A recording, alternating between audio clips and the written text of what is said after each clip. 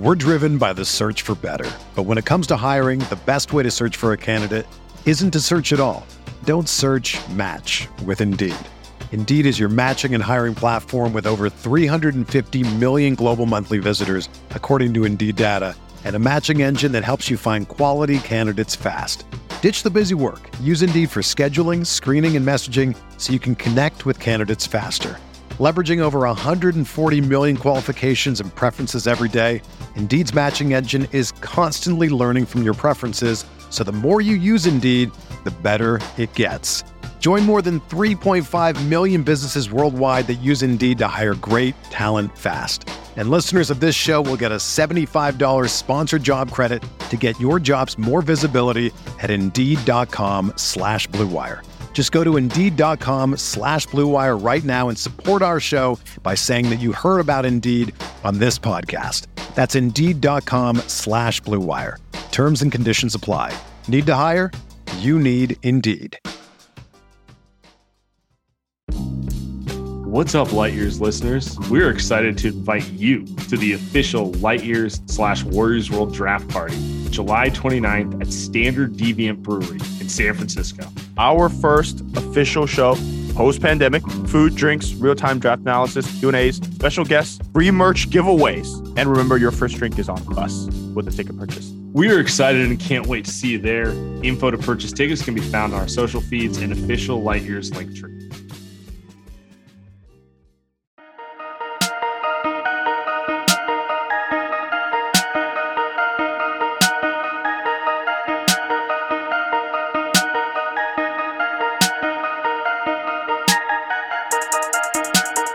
And welcome to Light Years Radio. Andy Liu, we were recording this Thursday night, 7:30 p.m. You're listening to this Friday. Draft is on Thursday. We are less than 48 hours away from the draft. Depending on when you're listening to this, we're somewhere between 48 and 24 hours, maybe even less than 24 hours. I'm just getting hyped off of all of it. We also got a little Team USA versus Iran tonight. Got a little Arsalan Kazemi, Hamid Haddadi my boys about to cover. Iran's about to cover. They're not going to lose by 41.5. The backdoor cover is in. Wow. First of all, you start the podcast with saying we're recording Thursday night, which is hilarious. Sorry, Tuesday and night. then you drop some names of the Iran players, which I shouldn't be surprised about, but they are. Well, I dropped the two who had brief stints in the NBA. Let's be real. I knew no one. I know the second guy, but I am excited to watch the Team USA game. Let's do a couple minutes on that before we get to the fun draft stuff. But we do get Team USA is one of the most disappointing things that we've seen in the Olympics so far. Just an awful start. I feel like they've lost every single game, Sam, that they've played so far. And to me, the only thing I'm getting annoyed of is people that come in and say the U.S. is not sending their best as one of the reasons why the U.S. Or the roster doesn't fit. I'm like, come on, guys. Are you serious? That's my favorite. It's like they don't have enough shooting, or they're missing a big man. It's like, no, they have more than enough to get this done. The talent is not the issue here. Like yes, they could send Steph, LeBron, Harden. Well, I guess they can't send Kawhi, but they could theoretically have a better squad. But there's no one better. There's no one better in this tournament than Kevin Durant. Of the 10 best players in this tournament, 7 of them are on USA. Yeah, I mean, it's like you got Luka, you got actually Jokic isn't there, but the point stands. They have more than enough talent. Talent is not the issue. Maybe not. They maybe have not. So that's the thing I get most annoyed about. So I'm glad to hear that you're with me, because look, you got Devin Booker's playing a role. He's a role player on this team, and he is easily a top 5 player in this tournament. Like, what? That is not the issue. Of course you can send Steph, like you're saying, and LeBron, but what are we doing here? So we're not doing the nitty gritty of why we think that they're struggling, but I just think cut the excuses out. Team USA disappointment. Figure it out. Go win the gold medal. Stop making excuses. It's the only What do you think of the statistic that of the 10 losses Team USA has had in the pro era, not Greg Popovich has been on the coaching staff of 9 of them. You are asking me that question when you want to answer that question. Sam, your thoughts? Sam, your thoughts? I think my only take on Team USA is they look like they're passing up every shot. It's like dudes overpassing. I just don't know why you're trying to install a system based on like continuity and timing and chemistry when you've had 2 weeks of camp. Just play drive and kick, use your athleticism, trap on defense, turn guys around, keep it simple. Like, what are we doing here, Pop? Like, what are we doing, Steve? This isn't you don't have enough time to install some sort of read and react motion-based system. It's just not going to happen. Oh, you know what? Now that we're on this topic, did you see Pop come out after the last loss? I was up at 5 a.m. on Sunday morning watching it. Sadly enough, he came out and said, "Why are we surprised, or why should we be surprised that we lost?" And I'm just sitting here like, because you're the best team in the world, you have all the best players, you should be winning every game by 20, and you choked the 7-point lead with 4 minutes to go. What are we talking about here? He's doing the thing where he's trying to like play down expectations or something. It cut the crap, right? Like, to me, it's you guys lost. You should be embarrassed that you lost. This is the real FIBA. Exactly. I don't get it, Sam. Like, we should have expectations of teams. We should hold them to a high standard because they're awesome, they're talented, and they should win. You know what's the crazy part? Like, they're probably still going to win.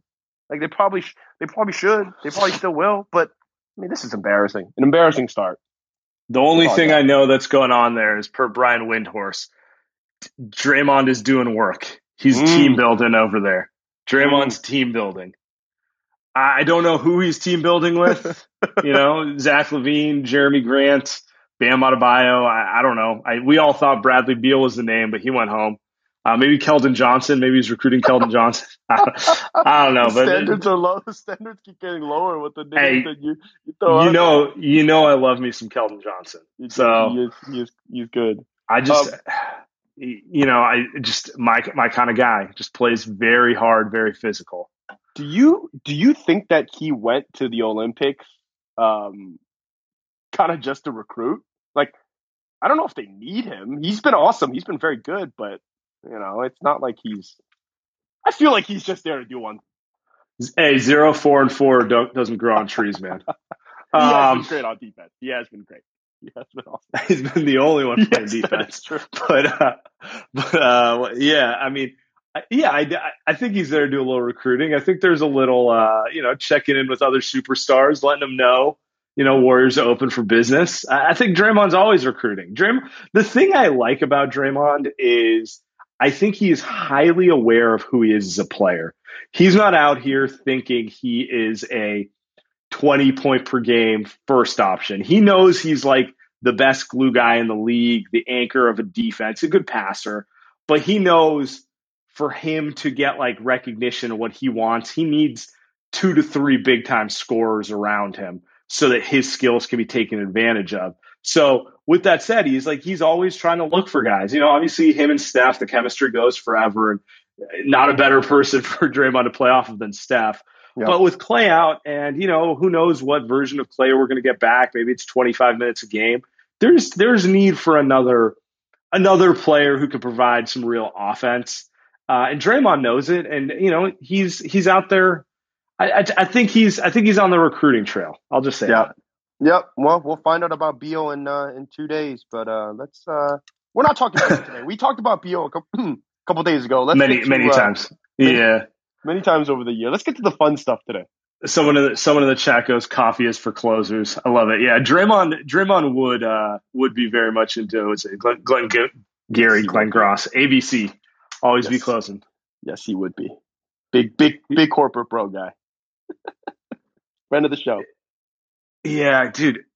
Man, now that I think about it, is there anyone in the Warriors organization you think would be a better closer on a sales call than Draymond? Maybe Joe Lacob. That's it. Those two are on So a tier of their own. They're on a tier of their own. They think they can close anything, and they just might be able to close anything. okay, so I would say Draymond and Joe are coming in with like the hot, like super aggressive, really always selling type of close.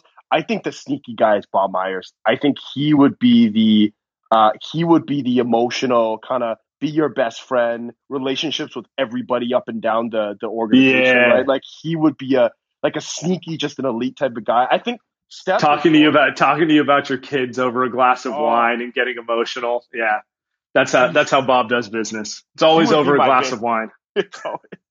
I would think like who's it Steve. I don't know if Steve's that kind of guy. Yeah, I'd go Bob, and then but Joe is she threw some elite Joe Lacob quotes out there on the timeline today. You mentioned like he's probably the best.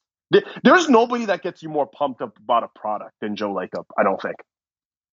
I mean, I'm so hyped about Kuminga, Booknight, and Giddy. So Joe Lacob's doing his job. Uh, With that being said, yeah, let's get into the prospects. Actually, I want to ask you guys. You guys can call and tell me who's the best closer on the team. Who can close the sale the best on the Warriors? All right.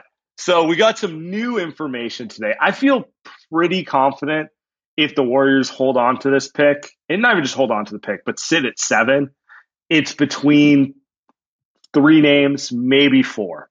okay, Um, okay, Connor Letourneau wrote this. He goes, with pre-draft workouts done, the Golden State front office is making final adjustments to its big board.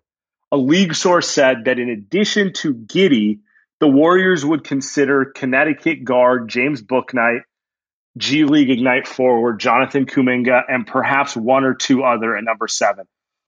On is a popular choice for Warriors in mock drafts. Davion Mitchell likely won't be the Warriors pick at 7. We've talked about this kind of, I feel like we've really gone through the whole draft cycle. Sam Vecini, Anthony Slater, Jonathan Wasserman have been really kind to join us on the show. To me, it's Kuminga, Bouknight, Giddy, and Moses Moody are yep. really the only names in play at 7. And, I mean, I guess there's always an off chance like Jalen Suggs or someone falls, but I'm assuming that's off the board. Uh, let's talk a little bit about those players right now. The other thing that Connor Letourneau noted here is Giddy is gaining momentum. Everyone was really impressed with what they saw of him in Vegas against Nigeria. He did have an excellent game against a Nigeria team who has kind of a lot of NBA caliber defenders, and they play aggressive defense. A lot of the things you're worried about with Josh Giddy, like can he handle under pressure, didn't seem to really be a problem, at least in that one game against like legitimate adult NBA competition. All right. And I'm just wondering here, where are you at with those guys? Where is Andy Liu? Where is his big board? What is his preference? Well, my preference right now kind of stays the same. I didn't, last year I think I changed my preference about 15 times. I think I told you I like LaMelo Ball 1 week, then I told you I like Wiseman 1 week. This time I've kind of stayed the same. I'm big on Bouknight just in terms of the way I look at players now. I used to be a huge, like old Andy, 2015 Andy would have been big Moses Moody, big Giddy. Just give me the longer guy, smart player, doesn't do anything too crazy, doesn't make mistakes, and put him out there. But as I get a little bit older, Sam, I'm kind of all in on the guys that I think can make a larger impact on the game, especially in the postseason. And especially if you're looking at a 7th overall pick, I think you're looking at only 2 players. I think you're only looking at Bouknight and you're looking at Kuminga. And I don't really even like Kuminga that much. Like, he's not really that impressive. He's more of a, damn, you're waiting 3 years type of guy, right? And so Yeah. he's wing version of Wiseman to me. So I'm kind of all in on Bouknight. The thing about Moody and Giddy to me is I'd throw like Franz Wagner in that same sentence with those 2 guys. Like if you talked about this weeks ago, put me at pick 10 or 11. I'm happy with any of them. With pick 7, like give me a guy that I think might be a superstar. And I don't know if I see that from those 2 names, those other 2 names, right? Those other 2 wing players. The only thing I'll say is, so if you're a believer in Josh Giddy, you're a believer in 2 things. You're a believer that his shooting comes around, because if he can't shoot the ball, he's just another high IQ guy who passes. Mm-hmm. So for me, it's really, if you think that shot, like give it a year or so and he'll be close to 40% from 3. then you're talking about a really special player. Because the one thing that stands out to me is like, I get shocked that he's 18 because he reads the game like a veteran. You know what I'm saying? Like the passes he makes, the way he uses his body, even though he could fill out and get stronger, that's not stuff you see from 18-year-olds. Like he knows how to play basketball, and I think he could get in the Warriors rotation day one just purely on IQ. And if he can shoot the ball a little bit, he might play a lot day one with upside to go farther. I guess the one thing I'm saying is, while he's going to get all these LaMelo comps, and I think that's unfair because LaMelo is like a couple tiers above him athletically, I think we're underselling how hard it is to find a 6'8", 6'9" guy with that type of IQ at that age. Like there's a lot of potential for him to get a lot better. The only thing about Giddey, and I agree, he kind of reminds me, I would love watching Josh Giddey. I would love watching him on the team. Kind of reminds me of a Kyle Anderson-like player. The only thing I just, at that pick, it's, can he actually get by guys? Can he actually get his own shot off? If you're content with him just kind of being a high IQ passer, decent defender, maybe he'll develop a three, then sure, like pick that guy. But if you're telling me that he's also able to get by guys and create his own shot, I don't know if he's able to do that. But he's also too young, right? Like he's 18. He could be able to do that. But with LaMelo Ball, even though I was low on him, you could see he had the flair. He had the ability to do that. He had the handle. Yeah, he had no problem getting the shot off. I just didn't know if he could. I didn't know if he could make it. You didn't know if he could shoot. Yeah, exactly. And then it was the type of shots that he would take too, which I was like, I don't know. Turns out extremely wrong. But with Giddey, it's like, can he actually do it though? Like he's not even close in that LaMelo tier where he can get his own shot off like that anytime he wants. So let me walk you through this. So I'm going to talk about the four players here, and here's where I'm at with them. If you like Josh Giddey, you are a big believer in his shooting ability coming around. There's no reason to take him at 7 if you think he's going to be like a 32% three-point shooter for the rest of his career. I think the size is impressive. I think the IQ is impressive. I think he's going to get stronger just the way all young players do. So I'm not worried about any of that. The only question with him is, do you think that shot's coming? Everything else, I feel he'll improve over time. With Bouknight, I feel like the question is, do you think he's a playmaker? Because if he's just going to be a bucket getter, he's kind of a sixth man. If you think he can pass the ball a little bit and make reads, he has a chance to be like a 6'4", 6'5", Donovan Mitchell, where you're just like, why did we sleep on this guy? He's just got incredible burst and shot-making ability, incredible body control and feel, all that sort of stuff. But it comes down to if you think he can make plays. Now, if you want to take Jonathan Kuminga, what you're really telling me is you really believe in your coaching staff. Because I think he's got all the tools, and he's like a year or two behind everyone I mentioned in terms of ability to play basketball. Like it might even be worse than Wiseman in terms of he gets the ball and wants to go into his move at all times. And the problem is he makes it just enough to justify it, but he doesn't make it nearly enough to do it with Steph on the floor with him, right?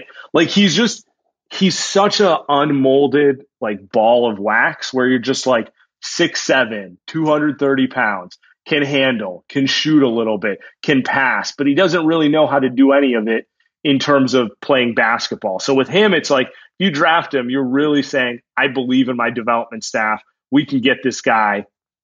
We can get this guy to that level because he's got, we can get him to that level. Yeah, okay, so we're on the Kuminga side now. I am not enthralled. Actually, I'm not excited about Wing Wiseman, is what I call him. He's so far away. He's not that enjoyable to watch, but he has the tools to where, like I said, it is like, to me, it's a Brandon Ingram situation.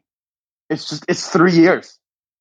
There is no, here, Kuminga, you can help us 10 minutes in your rookie year, and then we'll gradually move you forward to 15, 20, and you can develop your... No. He needs his touches.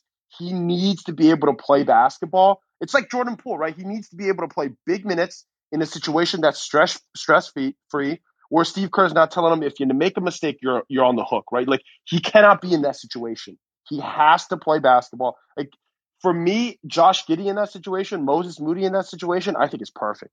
Like those guys are 10 minutes, 12 minutes, and then you can expand it from there. Kuminga, Sam, no shot.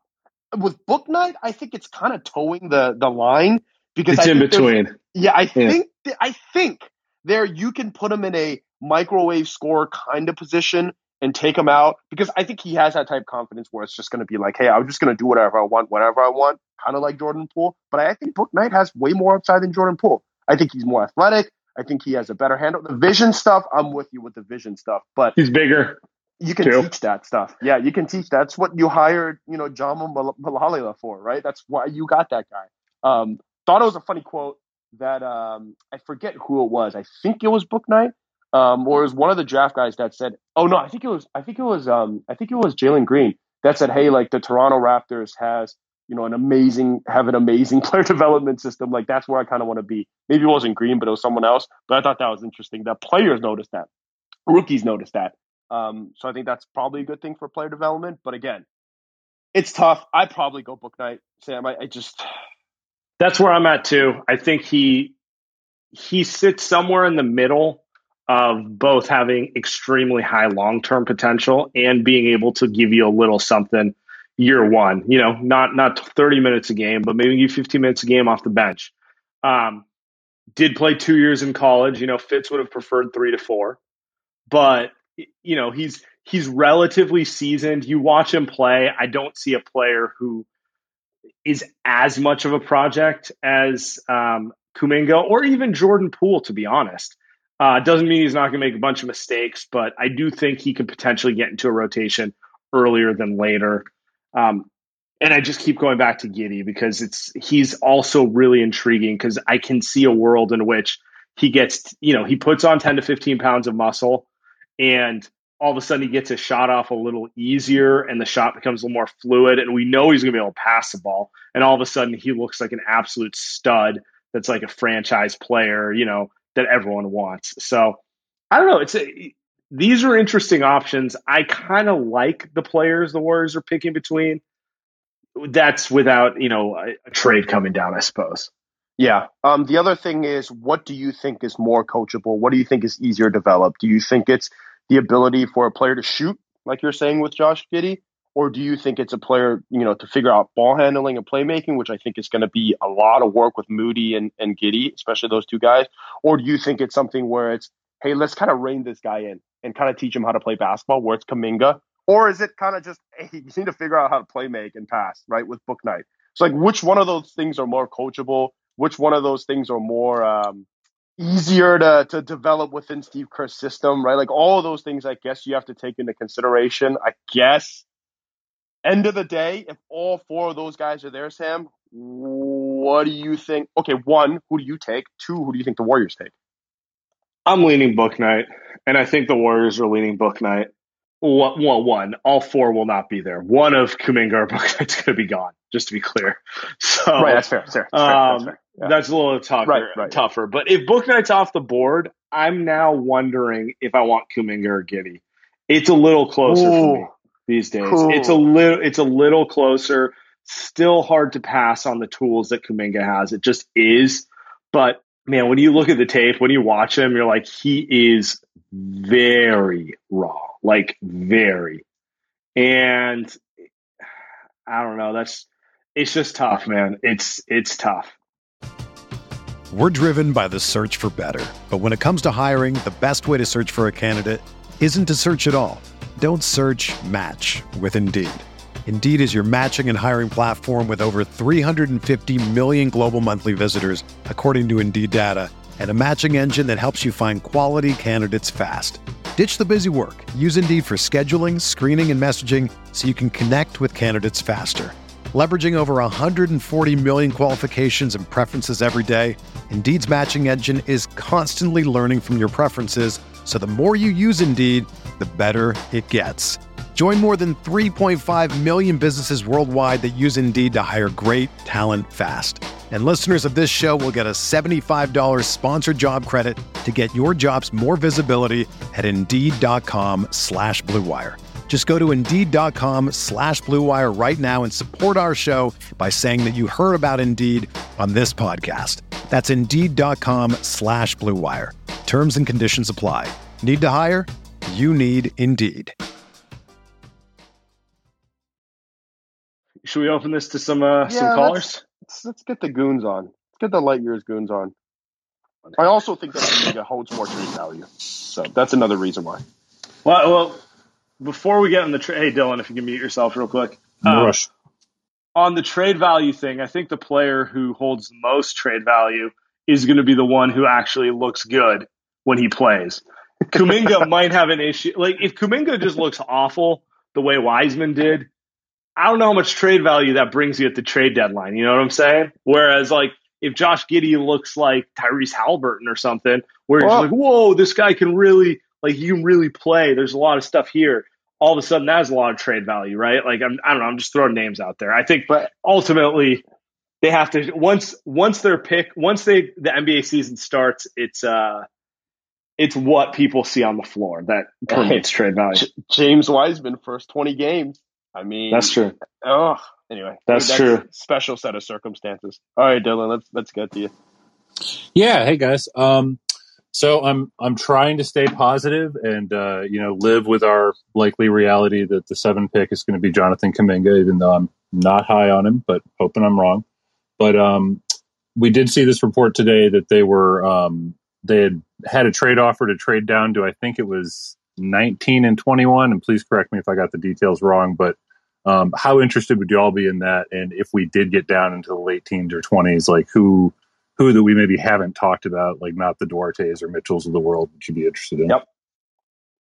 Appreciate it, Dylan. I did see that report. I just see no reason for the Warriors to do it. They don't need 3 rookies instead of 2. You know what I'm saying? Like, I would be all about that move if they were in a total rebuild. You're like, we need to take a few more shots. So it doesn't make sense for the Warriors, in my opinion. I think if anything, they need to move the other direction. Maybe package 7 and 14, try to get up to 5 or 4 or something, if possible, of course. Yeah, I think it doesn't sound like it is. Shop 14 for a vet type of move, right? I think they're keeping 7 no matter what. I don't think that's going anywhere unless it's for Beal or someone else or a star. But the trade back, I think, is interesting just because the guy at 14 that the Warriors are most connected to, Chris Duarte, could be at 17. Trey Murphy could be at 19. And again, I'm just saying those guys can be had at like that 14 to 25 level. Seems like those names are kind of just the same. So maybe if you want to take 2 shots at it, again, I'm with you though. Do you need 3 rookies? But if you really love Duarte, I mean, probably is there at 17. I don't know, but yeah, no chance. I think he's gone. I think he's gone at 15 or 16. That's just my guess. Maybe. Maxwell, what's up, man? Hey guys, I have 2 questions. My first one is a draft question, and is it so wrong to want to draft 2 guys and root for 2 guys that we drafted and were homegrown instead of an already established all-star that we trade for? Like, I just from a fan perspective, I think it's much more enjoyable to root for guys that you draft instead of like a Bradley Beal who you kind of traded for. And secondly, I have a Warriors what if. Would you guys rather have won the 2016 finals but we don't get KD, or have it play out as it did? Oh, God. Maxwell, appreciate it. By the way, I agree with Maxwell. I would rather the Warriors develop players, and it is fun to watch them. My issue is not about keeping the picks and slow developing them. My issue is Steph is 33, Klay's 31, Draymond's 31, and there's very few avenues to put an appropriate roster around them that doesn't involve trading a pick or trading a young guy. There's just very few avenues to do it. So ideally, I would like them to figure out a way to put together a great roster and develop Wiseman in the 7 pick at the same time. I just don't see how you do it, especially when all those guys have max deals and you have Wiggins getting a max deal too. I think the question also becomes, okay, so one thing, the Warriors, if that trade is on the table for Bradley Beal, they do it. Right? I think you can agree with me on that. Maybe I'm wrong, but I think they do it. If it's on the table, they do it. They don't say no. I do too. The problem here is they won't do it, though, for your Pascal Siakams of the world. that's kind of the issue is they won't do any of those trades for kind of sub-tier stars, right? I think they might. I think they might do it. I think they might do it for Siakam, but you take it down a level below that, where you're talking about like solid starter types. Yeah, they just won't. Like, I don't even know if they would trade 14 for a solid player. They certainly, in my opinion, won't trade 7 on Thursday for anybody that's not named Bradley Beal. Like, I just don't. It doesn't look like it right now. Things can always change, but it just doesn't look like it right now.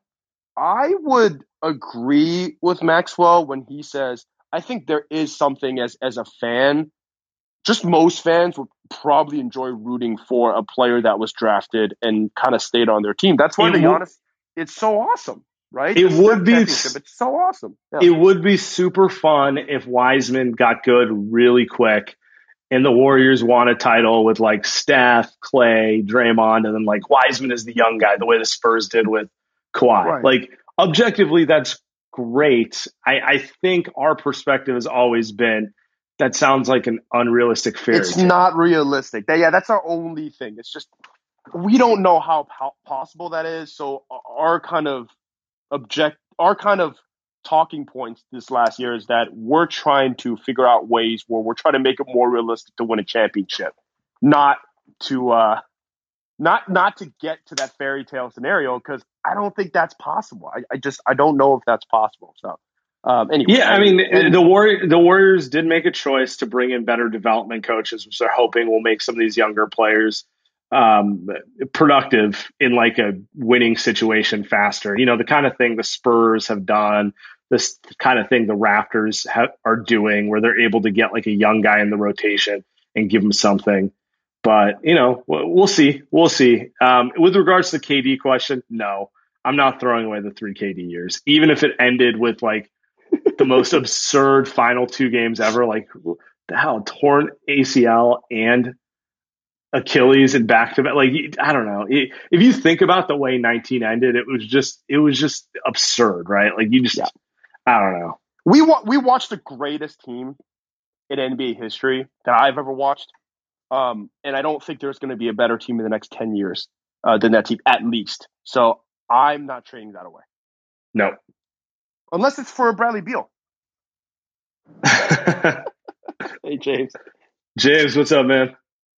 Hey, fellas. I just wanted to talk a little bit about pick 7 to 14, obviously. I've been consuming this content like crazy. All the stuff I've been reading lately has Bouknight going at 6 to OKC. I would love him at 7. But I think I'm with Andy, and Wayne Wiseman and Jonathan Kuminga just terrifies me. And so I'm looking here at Giddey, Moody, or somebody you guys didn't talk about in the 4 names that you had, Franz Wagner. So I'm curious what you guys think of Wagner, if he's kind of in that tier of 7 is too high, but he's not going to be there at 14. And then just one Giddey take. I think his shot, it looks pretty good to me. I think it's going to project fine. What scares me is his handle. I don't know if he can get by guys. Thanks. James, appreciate it. Franz Wagner, I really like Franz Wagner. Great Did you see the report? He's 6'11" now. I saw that. Supposedly, he's going to be the next KD. He just 7 feet. I don't know. Yeah. The only thing I know when I watch him, you know how like every wing is like 6'7" or 6'8", and some of them are a lot taller than others. Like he's a big wing. He's really tall. Whatever he is, he's on the taller end of the spectrum. Franz Wagner reminds me of like championship level like glue guys. It's what I think he'll be. Like, I think someone threw out Andrei Kirilenko, like Iguodala comes to mind. Nicola Batum comes to mind. Like, just these guys who are Swiss Army knives who can do everything to help you win, but they're never going to be like a 20-point scorer. Obviously, that's a high bar for him. But like, I think that's part of the reason why you don't hear his name to the Warriors at 7, because they're shooting for guys who have a little more sizzle upside than being that. It's exactly the reason why I'm not all in on Moody and Giddey, but I'm also, if they draft them, I'm in. Right, like it's not that exciting, but you need those players to win championships. So I wouldn't be mad about it. Franz Wagner, a lot of people have texted me the last few weeks just asking, like, why don't you guys talk about Franz Wagner? Why isn't he linked to the Warriors? Steve Kerr would love him. Like, he's just kind of the perfect type of player. You bring up Nick Batum. Nick Batum was an elite role player. I mean, he got a max contract. He's stealing money. The guy is an incredible basketball. He's one of those guys where it's like he's too qualified for like the mid-level exception. But like, if you're giving him the max, what's your team really doing, right? Yeah, right. It's like the Iguodala thing, you know, hated in Philly because he wasn't a superstar there. But then he gets to a team where he can just play his game, and he's beloved because objectively he helps you win. Great comp. You can't have that guy be your best player, but he's not drafted to be your best player. But every good team needs a guy like that. Every good team needs a guy like that. 6'11" kills me because if he really is 7 feet, I mean, I'm just rounding up now. You know, it's how people, when they say they're 5'10", they're 6 feet tall. Same thing. Absolutely. That is incredible length. I mean, he could be an elite defensive player. And by the way, I don't know if he could shoot, but it seems everybody says he can, so I believe it. Right? The shot looks great. So I don't know. I'm curious why he isn't also in the talks at 7. So. By the way, just objectively a fact. Any dude who says they're 6 foot is 5'10" and a half. Any dude who says they're like 6'1", they're probably actually 6 feet tall. Hey, I say I'm 6'1". Yeah, and you're like exactly 6 feet tall. I am exactly, and I'm proud of it every time. Any dude who says they're 5'10", they're 5'7" and a half. You know, like it's just a fact. Anyway. We'll keep moving. Anyway, let's get to Mocha Joe. Let's go. Oh, a little curb reference. Hey guys, how you doing? Mocha Joe, what's up? Nothing much, guys. I wish I could talk to you about a Beal trade, but we'll talk draft instead. As far as Kuminga and Giddey goes, I'm definitely on the Giddey train. I really like what he brings, but I wanted to ask you guys a hypothetical. Let's say they pick Moody at 7. What do they do at 14? Because now they've got their 3-and-D at 7. So how does that shift at 14? Do they look or do they look at Keon Johnson? And let's assume that Davion Mitchell is out. What would you like to see them do hypothetically if they take Moody at 7? Thanks, guys. Well, Mocha Joe, appreciate it. Well, I feel like if you take Moody at 7, what you're telling me is you think he could be more than a 3-and-D player, right? Like you're buying the shot creation. You think he's like Middleton 2.0, that type of thing, where it's like, all right, it's not going to be flashy, but it works. You know, you get to your 4 to 5 assists, you can create off the bounce, that sort of thing. I think the thing that makes Moody intriguing is you could start him with just an easy 3-and-D role, and maybe it comes around later where he's handling a little more. So I don't think it actually affects how you pick at 14. Long story short, I think at 14. You're either taking the prospect who you thought you're going to take at 7 who slipped, or you're taking someone like Davion Mitchell, Chris Duarte, Trey Murphy, who just like, I can plug this guy into my rotation day one, know that they can do some winning things. I think if you get at the draft, if you get Moses Moody and Davion Mitchell out of the draft, I mean, that's a great haul. I mean, that's just two guys that are more built to play day one than most other players. Right, like we throw around Bouknight and Wiseman. Those guys aren't going to be playing any real NBA minutes. I mean, most likely, you know, neither is Moses Moody. He's 19 years old, as Vecini reminded us on our last podcast. So, but those guys are they are NBA role player traits today, and they've shown they have it's like the shooting thing, Sam. It's like people kind of devalue the shooting when they talk about drafting because. It's like, oh, that's all he could do. He could shoot. But you're like, well, he could probably play in the NBA right now versus someone where you're saying, well, he's athletic, he's long, he has a lot of potential, but you're like, it's probably going to take him 4 years to become an NBA player. It's like that type of debate. Yeah, what is his standout NBA skill right now? And you can't really answer that. Yeah. He's really long. He's athletic. That's how I feel about Kuminga. Xander, what's up, man? Hey guys, first time, long time. So as like a Michigan transplant in the Bay Area, obviously I'm really rooting for him to take Franz Wagner. Like love that. Kicked ass to watch at Michigan. I'd love to watch him on the Warriors. But the one thing I wanted to ask is it gets thrown around a lot with who's the most NBA ready person, but I don't really hear people say what's the NBA skill? that they really want for that person to be NBA ready. So I was thinking, if you had to pick like one skill that you want like that NBA ready rookie to have, like what do you think that skill would be that would help the Warriors out the most next year? Ooh, that's a great question. So Xander's point is like, to be NBA ready, you have to be able to at least do one thing at NBA level. Like, the reason we think Moses Moody could play day one is I think that shot translates day one. Like, at minimum, he can help you space the floor a little bit, right? What skill would you want the most, Andy? I mean, I love that he asked that question because I kind of just brought it up. We've watched years and years and years of this undersized point guard who weighs 160 pounds, who's been underrated, still is underrated today. Because when people talk about Steph Curry, they still call him the greatest shooter of all time. And that's not who he is, right? Like, they just value that part of him. But you know what the crazy, but that's how great he is. They still underrate him by calling him that. To me, that's the most important part. The goal of basketball is to put the ball in the hoop. And so if you are able to shoot, Trey Murphy, I think I saw shoots 42% or something from three. Like, if you're able to shoot and you're able to shoot at that high of a clip, you're going to be able to play basketball for a long time. And so that's what I would look at. That's why you say James Wiseman, it's so important for him to shoot threes. I agree. Like, you just got to be able to shoot. Absolutely. I'm going to go back more to Xander's question directly, and I'm going to hedge. I don't actually have a preference. I just want them to have one specific NBA skill. This team has a lot of holes in it. They need another big man. They need at least two bodies off the wing. They need another shot creator.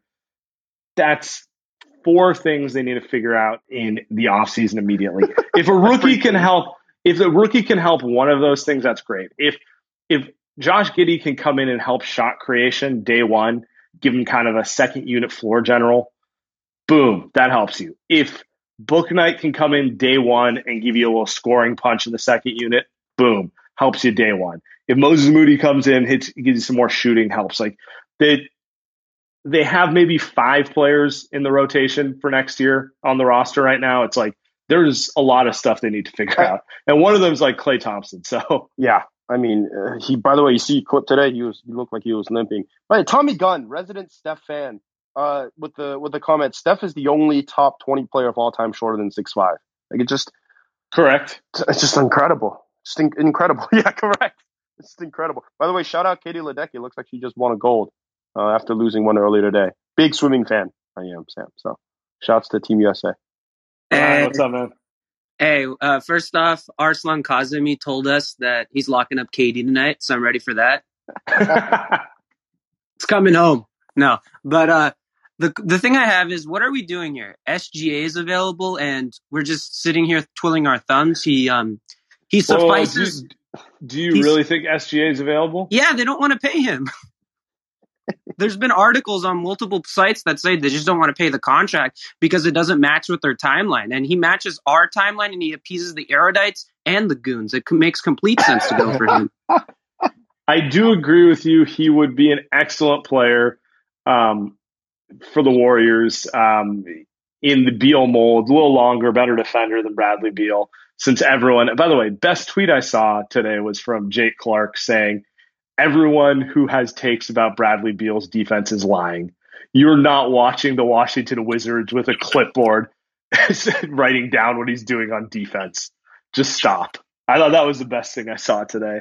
If SGA is available, I do agree with you. They should go for him. I'm just not convinced he is. Yeah, the thing I saw was apparently the Thunder have just been throwing his name out there, and it's going to persist even after the draft. So he's a guy that's going to be continuously available, because the thing is, they're still in asset accruing mode, and apparently Presti loved Wiseman last year, and the Pistons GM Troy Weaver was high on Wiseman, who was part of Presti's staff. So just connecting dots here, they are high on Wiseman. Wow. Appreciate the call. By the way, Sam Presti being a Wiseman guy makes all the sense in the world. Like, the Thunder just... That's another thing that worries me about Kuminga, by the way. If the Thunder don't want Kuminga, when we know how much the Thunder just love raw athleticism, doesn't that make you kind of think a little bit? It's like if Masai Ujiri called me and he wanted to make a trade, I would say, yeah, fuck off. I'm with you. I agree. Sorry, man. Omar, are you there? Hey, Omar. It's been a while. Hey, yeah. Thanks, guys. Quick question.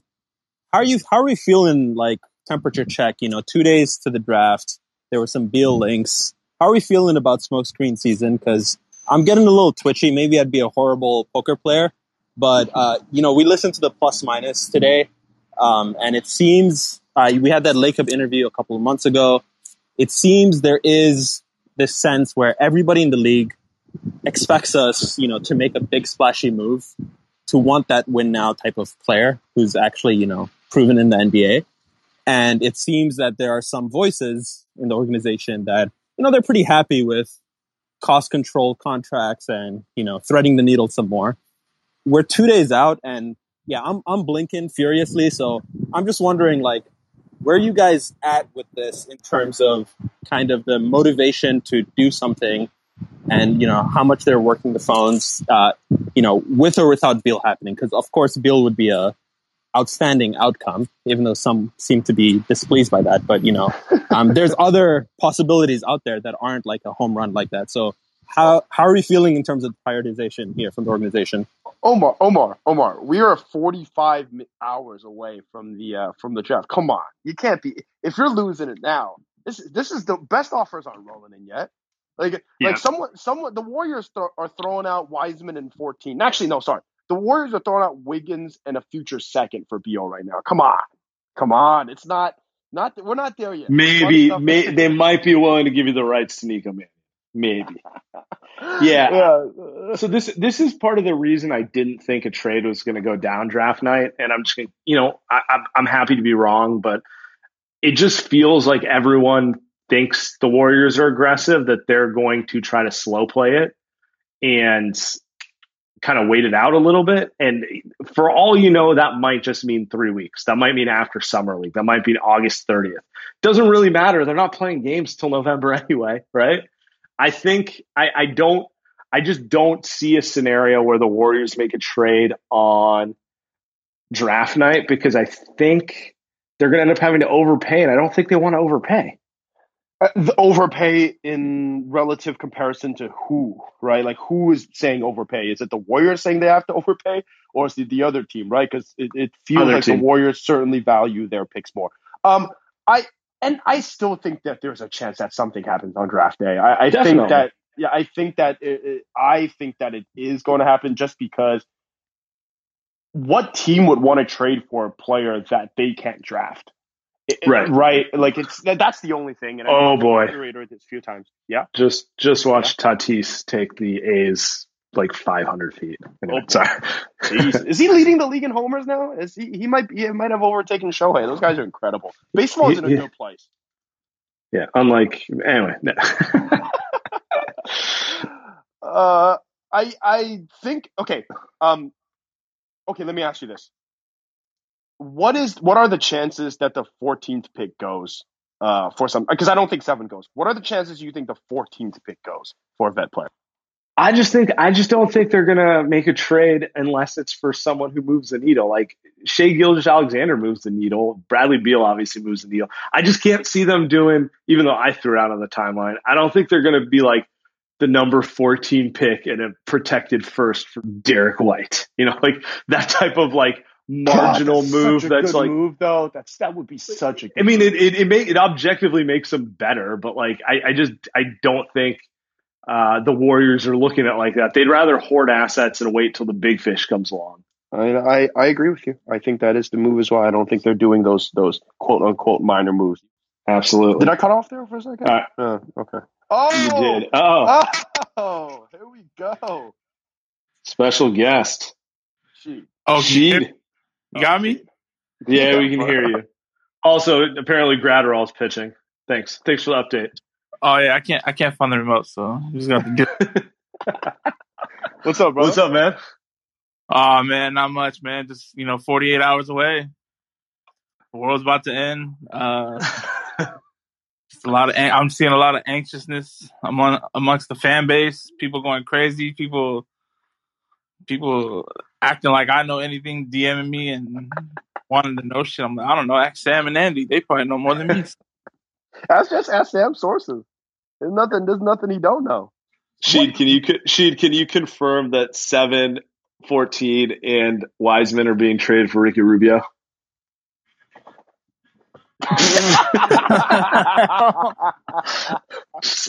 just ruin the joke there. What do you think would get the fan base most angry with what happens on draft night? I don't know. Like I don't know what would make the fan base angriest. I think everyone's.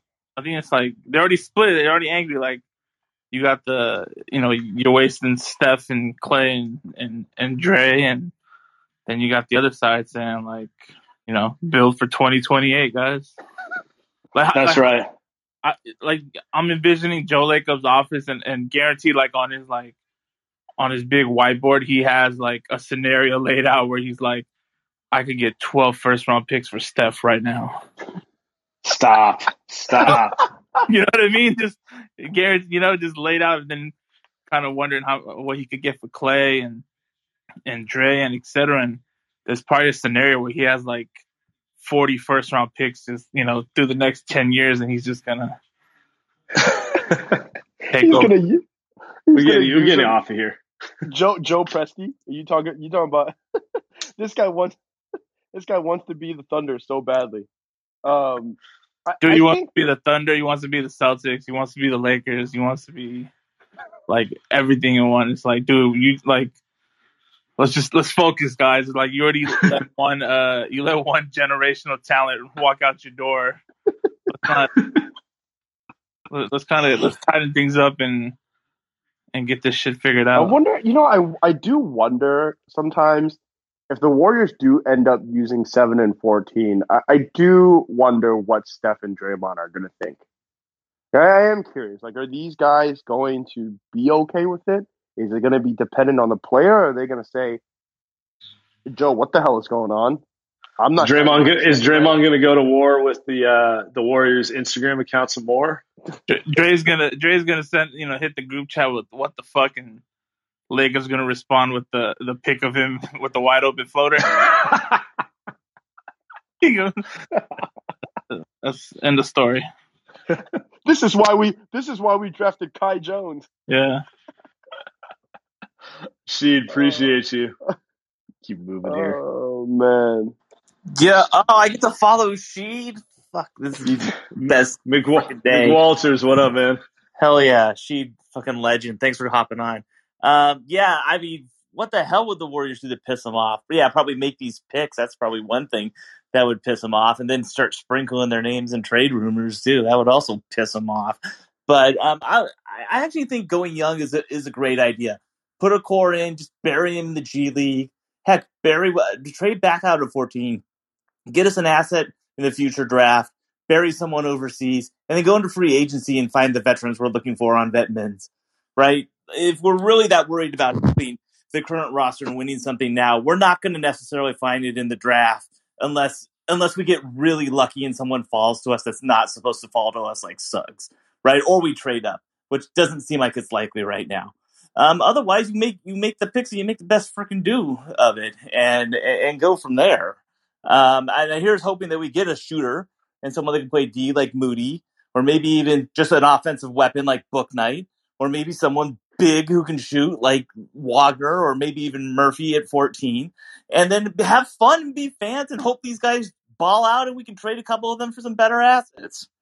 Well, I don't see why everyone's getting so upset over who we're going to pick. I love it. This is fun. I do agree with you. It is fun. I think this is a perfect call to end the show on. A little positivity. We're so close to the draft, Andy. I don't know. I can't even follow up McWalters there. I think Pastor John. I think I'm just going to call him Pastor John from now on.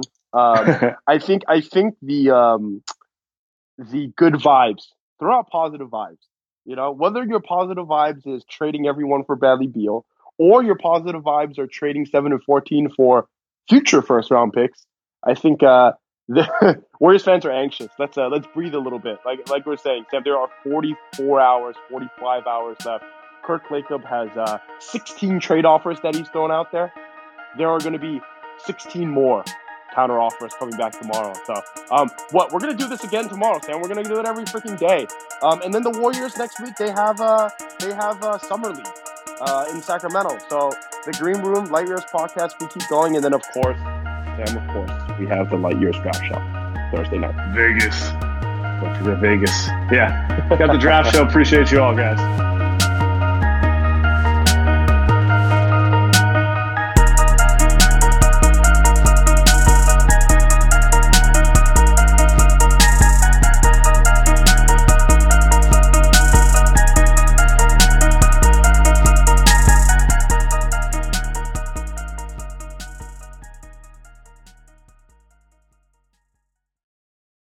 Everyone is talking about magnesium. It's all you hear about. But why? What do we know about magnesium? Well, magnesium is the number one mineral that 75% of Americans are deficient in. If you are a woman over 35, magnesium will help you rediscover balance, energy, and vitality. Magnesium supports more than 300 enzymatic reactions in your body, including those involved in hormonal balance. From functional medicine doctors to mental well-being and female hormone experts, we all know that magnesium is the one mineral to improve all aspects of well-being and health. But which one? Magnesium Breakthrough from Bioptimizers, the trusted choice recommended by leading experts with 7 best-absorbed forms of magnesium to ensure your body receives the support it needs for overall well-being. Go to bioptimizers.com/balance today and use code BALANCE10 for 10% off. Support your journey to wellness at bioptimizers.com/balance. Magnesium Breakthrough from Bioptimizers, your foundation to optimal health and vitality.